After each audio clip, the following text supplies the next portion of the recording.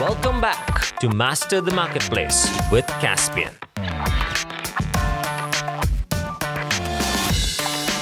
Hi there, everyone, and welcome to another episode of Master the Marketplace. Today, we're going to talk about a special topic around unauthorized sellers, spam sellers on Amazon. And I can't be more excited to welcome to our show today, Richard Taylor, who's the account manager on one of our subscriptions businesses, and he manages everything unauthorized sellers for us as part of one of our software tools. But Richard, welcome to the show. Hi, Kunal. Thank you for having me. I'm excited to be here. Awesome. So Richard, before we get into everything Amazon, unauthorized sellers, marketplaces, I'd just love if you could tell our listeners, our viewers, a little bit about yourself, a little bit about your background. Just tell us, where you've been and what got you here to Caspian. Yeah, of course. Thank you. I've been with Caspian since 2017. And when I started with the organization, I've been focused on one of our business units called Paraspect, which is our SaaS software for managing your listing monitoring and unauthorized seller activity on Amazon and a few other e-commerce platforms. Prior to joining Caspian, I actually worked for Apple for a number of years in the retail space. So I have a lot of organizational information and experience when it comes to things like brick and mortar business, retail merchandising, customer service from the perspective of the customer. So a lot of different various what I would call to be examples of how e-commerce fits in with monitoring things like unauthorized sellers and understanding it from the brand's perspective and even the customer's perspective. Prior to Apple, I spent a lot of different years in customer service and customer-focused work. So I feel like there's a lot of things that kind of has some crossover there, and it kind of primed me really for that business to business relationship that I have with a lot of the brands that use some of the software that we offer here at Caspian. And Richard, maybe tell our viewers a little bit about, your day-to-day at Caspian as well. How do you work with brands? What do you do on a day-to-day basis? How do you help manage their channel for them? Yeah, absolutely. That's a great question. So one of my favorite things that I like to share with not only my companies that I work with directly in partnership, but even some of the other departments and individuals here at Caspian is I get to be like a specialist who maybe works with your doctor in order to help solve problems and make you better. So currently with Caspian, we offer a couple of different external software, Paraspect being one of them, Ad Manager being another one. And as your account manager, I get to help orchestrate how those, specialty softwares can improve your existence and how you deal with certain aspects of your own business, specifically on Amazon and, of course, e-commerce in general. So finding solutions for a brand that are unique to their specific brand or maybe their niche in the marketplace. Sometimes being really direct and honest with a brand where, certain individuals within the organization that helps that brand may have to be a little bit more savvy with how they interact because, sometimes there's kind of financial and other aspects to the relationship that they're really trying to have some really nice care with. Not to say that I'm super direct and, very difficult, but I can just come in and say, these are some of the issues that your brand is facing. And here are some of the ways that we can give you some really direct, honest feedback and expertise and advice on what to do with them. Because a lot of times some of those things aren't necessarily carried out by us in Caspian, but more so just us providing a great partnership and a level of expertise that says, as your trusted partner, we have the ability to share some really good feedback with you. Take it or leave it, but we want to see you succeed. So here's our 2 cents on that. That's great because, and I keep saying this, and it's in our mission statement as well. I mean, we're a partnership focused company.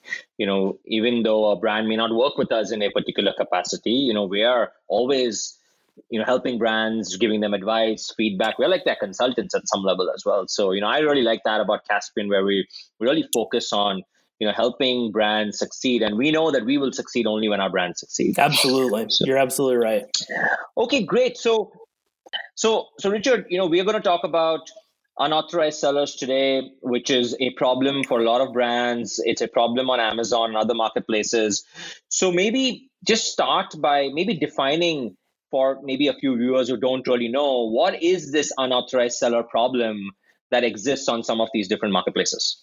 Yeah, absolutely. So, at its simplest explanation or definition, an unauthorized seller, and I often will use Amazon as kind of our overarching descriptor or theme, because that's where a lion's share of unauthorized sellers land.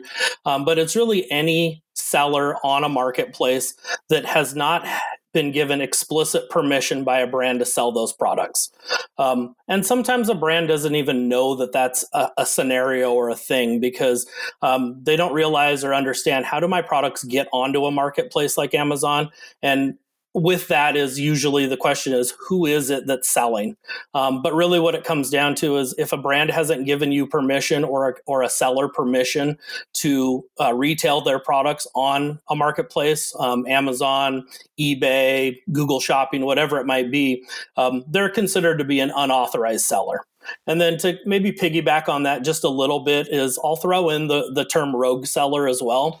And a rogue seller is really going to be somebody who knows they shouldn't be selling those products and are really doing anything that they can to avoid a brand's either communication or contact or any other interaction with a brand, because they know that they're not supposed to be doing it.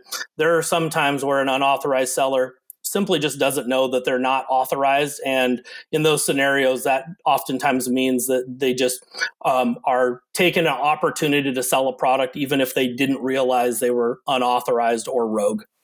Got it. So that's an important distinction, because, it may not be that the unauthorized seller is doing something illegal. It just might be he or she just doesn't know, or they're just not been working with the brands. They acquired maybe a product somewhere from a brick and mortar store or something, and now they're selling it online. So I guess then the question is, how would a brand think about getting rid of these sellers? Let's think about, like, what are the options that a brand really has from a strategic perspective on, hey, managing their channel. I want to get rid of all these unauthorized sellers. I want to be able to get rid of all these rogue sellers. So let's talk from the perspective of one being first reactive. So I know that there are unauthorized sellers and I want to get rid of them. And then let's talk later about how do I be more proactive about it? Trying to keep a clean channel on day one. Yeah, of course. Yeah, I think that's a great way to look at it. So from a reactive approach, when you're a brand and you're trying to manage your channel, one of the first things that you're going to need to do is know who is selling my products. And you can look at that a couple of different ways. One is just simply, is there a seller and what's their name on the marketplace? A lot of times sellers who are on a marketplace go by an alias that is oftentimes maybe shrouded in mystery or just not easy to spot, as far as this seller on Amazon is actually this business person or business entity that's out there. So just having that, visibility of like, okay, who is in my listings and how do I know who they are is one piece of that. And our software, Paraspect, does a great job at helping gather that or collect that information for a brand to be able to see very easily.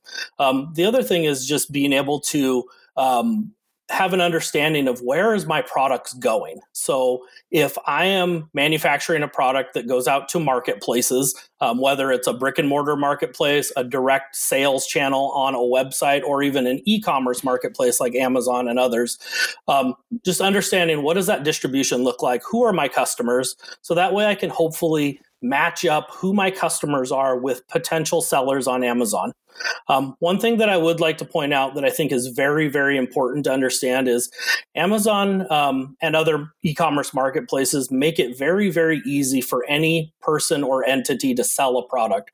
Really, there are no specific rules other than having a seller account for said marketplace, and then being able to take that seller account and really offering to the masses, to the consumers that are out there that are shopping that marketplace, their selection of product.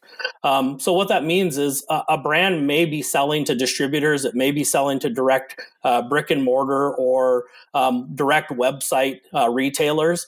But once they leave those goods leave the manufacturer's care and into those channels, a lot of different things could happen where that product ends up in somebody who is considered to be unauthorized.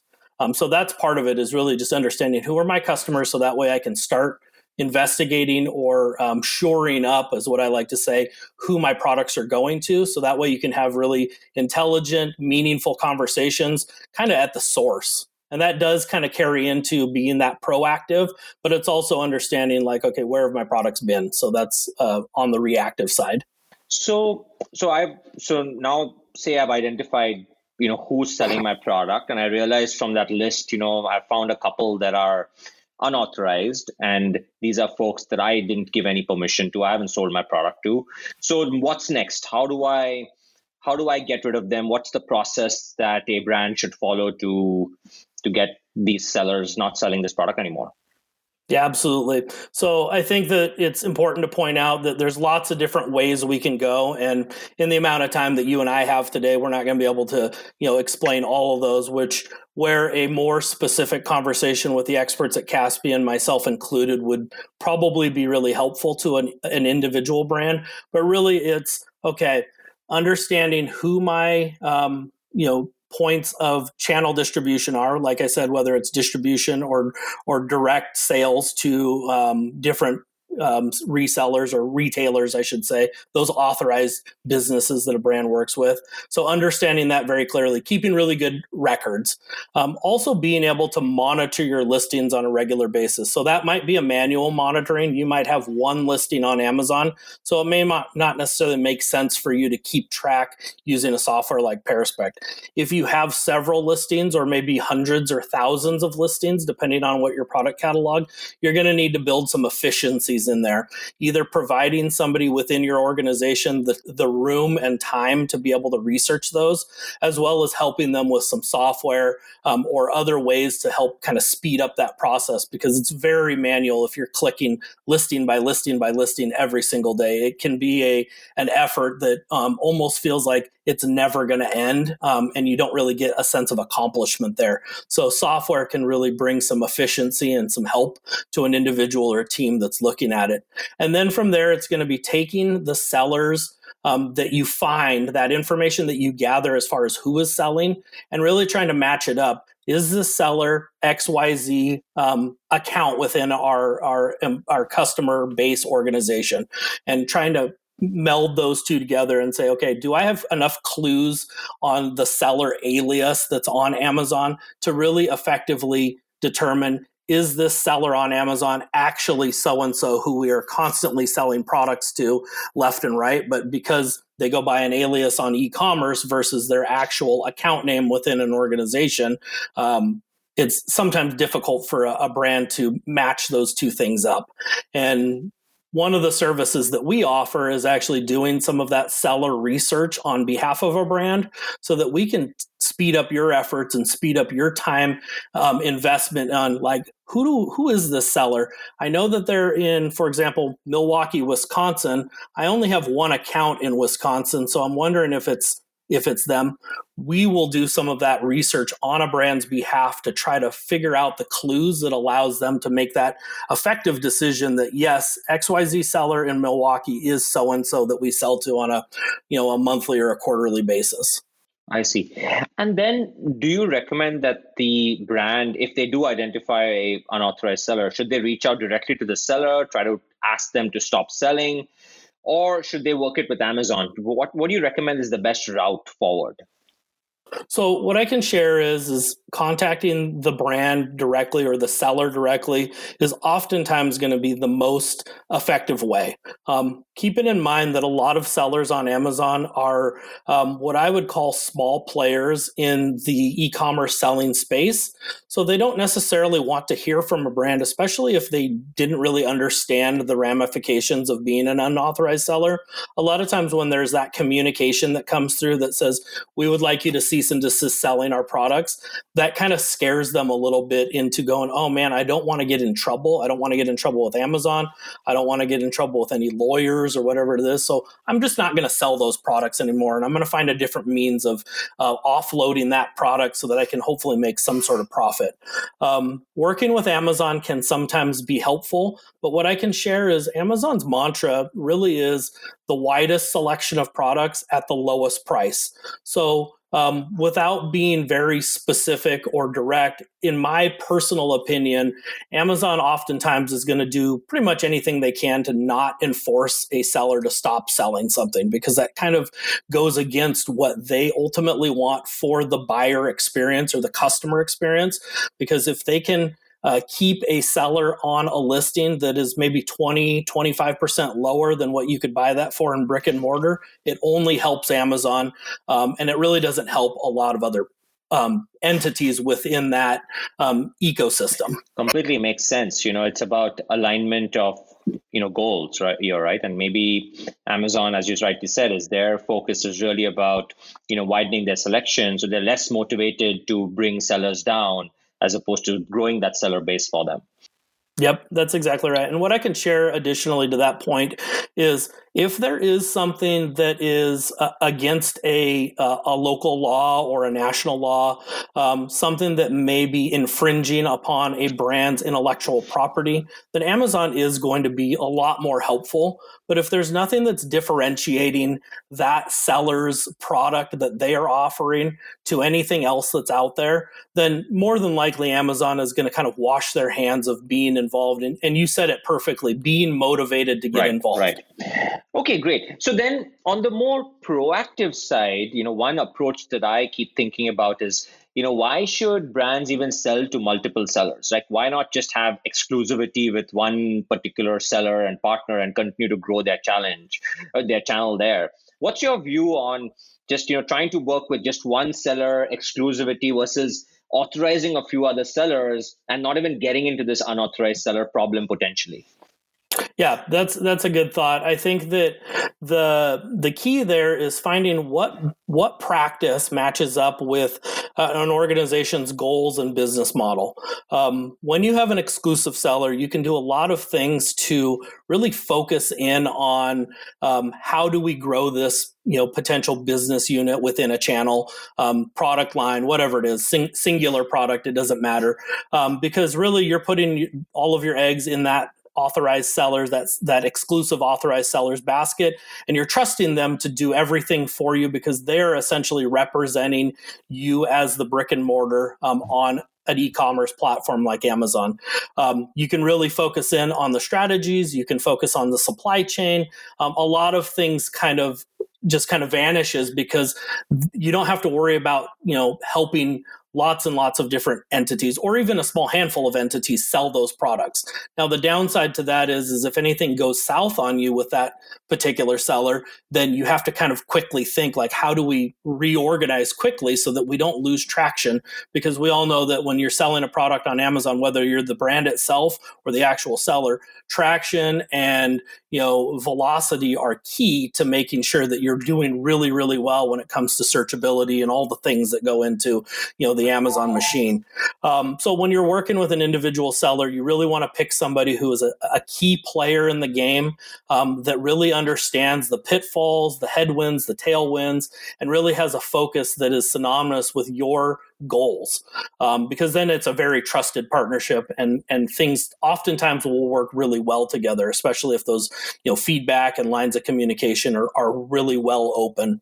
Now, when you're working with multiple sellers, you have other positive benefits, but you also have some negatives, and some of those I just kind of mentioned in the previous topic. But working with multiple authorized sellers allows you to have essentially a backup plan if something, bad happens. Maybe your number one seller on Amazon gets their account shut down, as an example, for some odd reason. Well, now you have other sellers on the marketplace that are still retailing your product, and you really don't miss a beat because as long as they have inventory in stock, then things are rolling. While I mentioned inventory, that's one of those additional pieces. If you're working with one individual brand, you're working with that company's inventory processes and fulfillment processes. If you're working with multiple sellers on the marketplace, you have to kind of understand, like, okay, how does this company work versus this other company, and kind of work together through those nuances and differences in order to get the supply chain there, the inventory, and make sure everything is clicking and moving. So those are just a few of the scenarios that would come up in that decision-making process of how do I effectively sell on Amazon and other e-commerce platforms, whether it's one seller versus maybe 4 or 5 sellers. Yeah, you made some really good points there. And, there's no one single decision, right? You've got to weigh the pros and cons of all approaches, look at your goals as your organization, your growth strategy, and really, align on whatever solution really makes the best sense for you without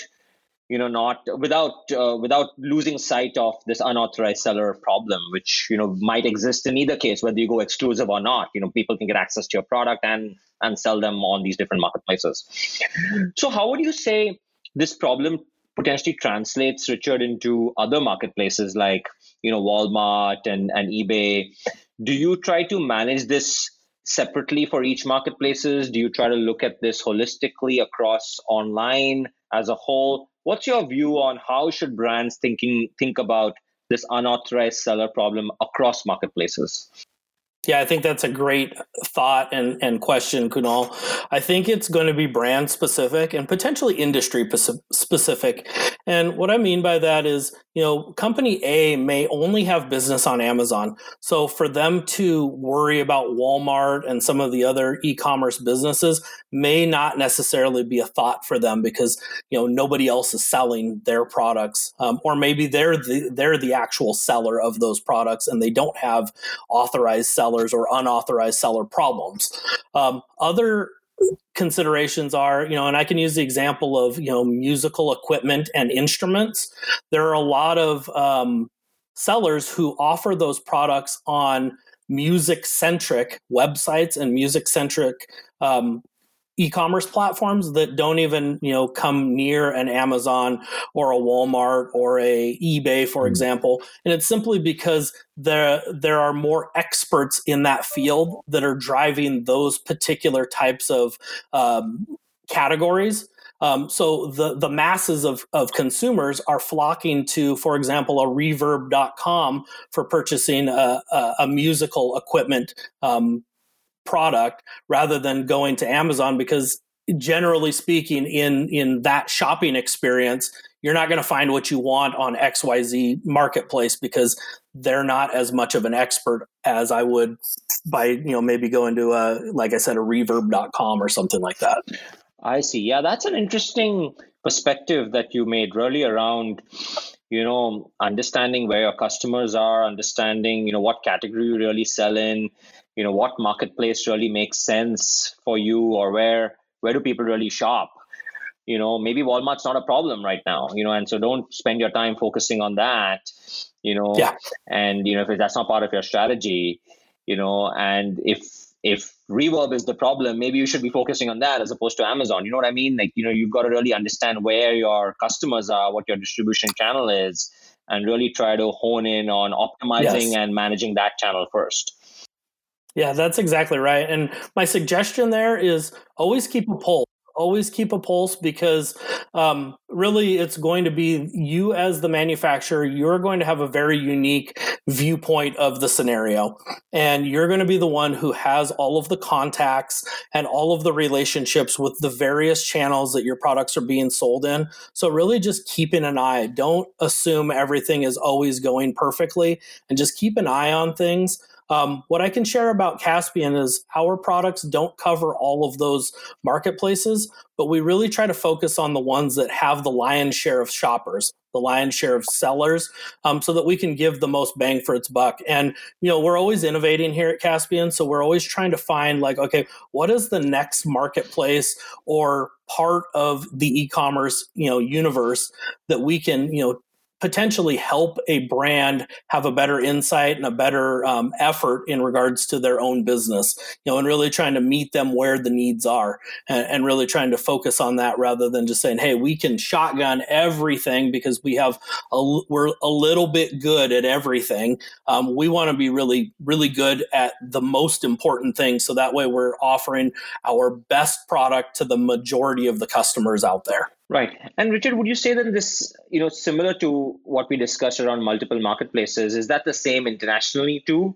Amazon, UK, Canada, US.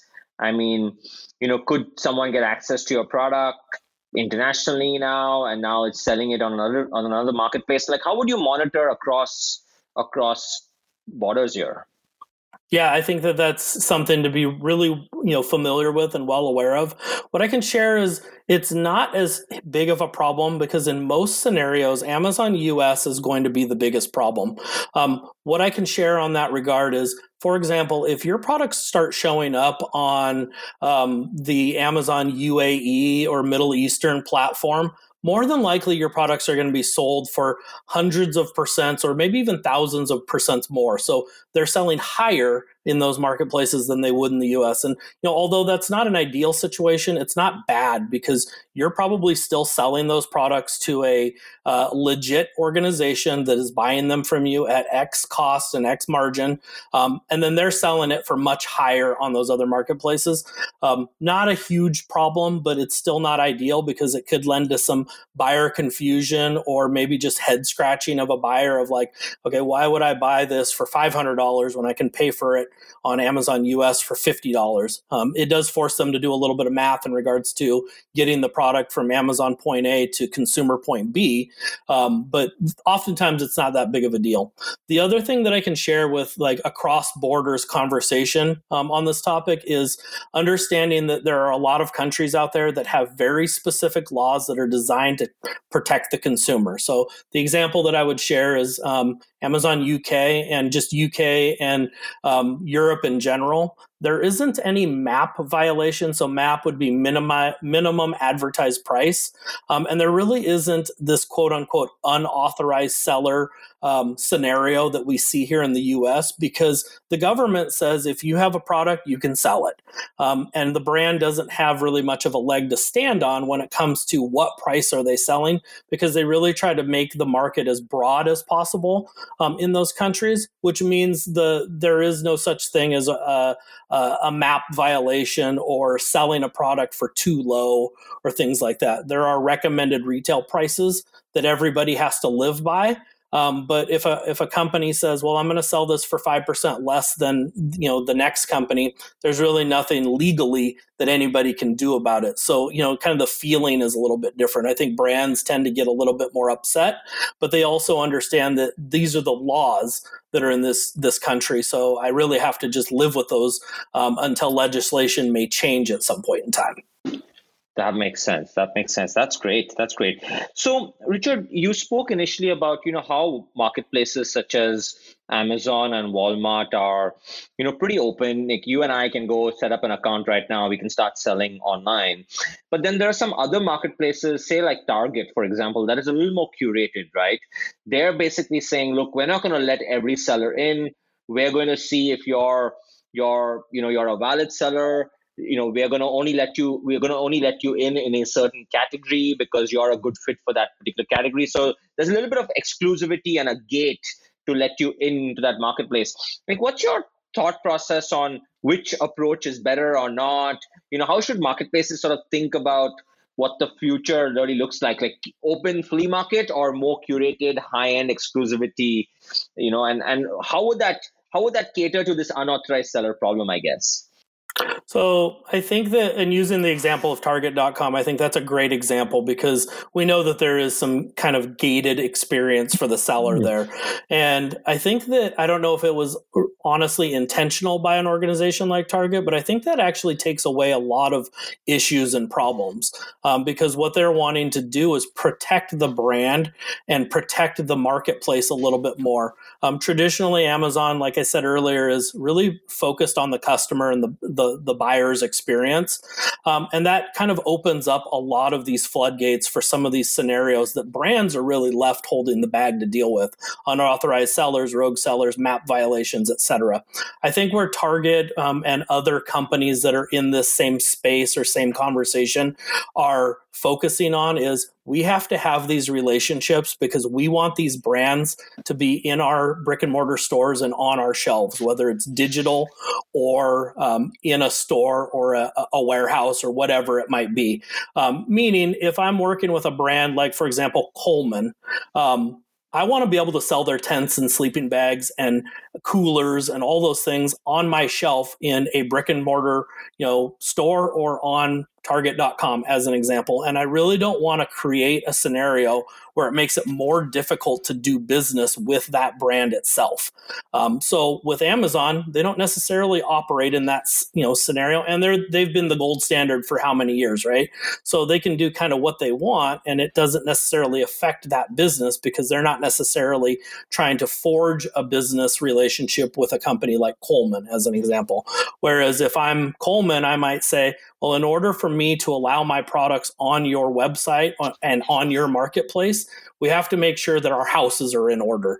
And I think that that's the big thing from and I'm not necessarily speaking from an expertise standpoint on this. This is, again, just my own personal thoughts and opinions on this because I don't fully know. So I'll throw that disclaimer out there. But really it is, thinking through like, okay, what other business relationships could there possibly come out of this? And what are we willing to sacrifice as a marketplace and as a business in order to have this relationship together? Excellent. Fantastic. Well, Richard, we talked a lot about this unauthorized seller problem, rogue sellers, map violations, like a bunch of that. So maybe to end the conversation, why don't you tell people a little bit about Perispect, the software? How does it work? How can brands get access to it? What can they do next? As it relates to this software, and also maybe compare it to maybe some other solutions out there, other options that brands might have. Yeah, absolutely. So I think that that's a natural place to go from here.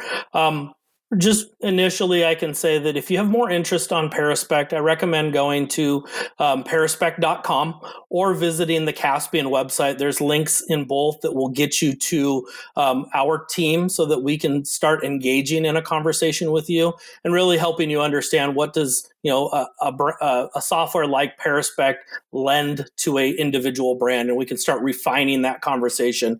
What Perispect is really going to do is it's going to be a big difference maker when it comes to time, energy, and effort spent monitoring your listing. So I'll give a quick example. If I have 100 products that are potentially listed on Amazon, it would take an enormous amount of time every day and every week to go to each one of those listings, click into each listing, grab all of the information that I want to know, which would be who's selling my products, what price are they selling, are they upholding my brand standards from a visibility and a visual effort, and really just grabbing all of that data, collecting all that data, putting it into some sort of framework that you've built that works for your individual use, and then doing something with it, and then doing that all again tomorrow.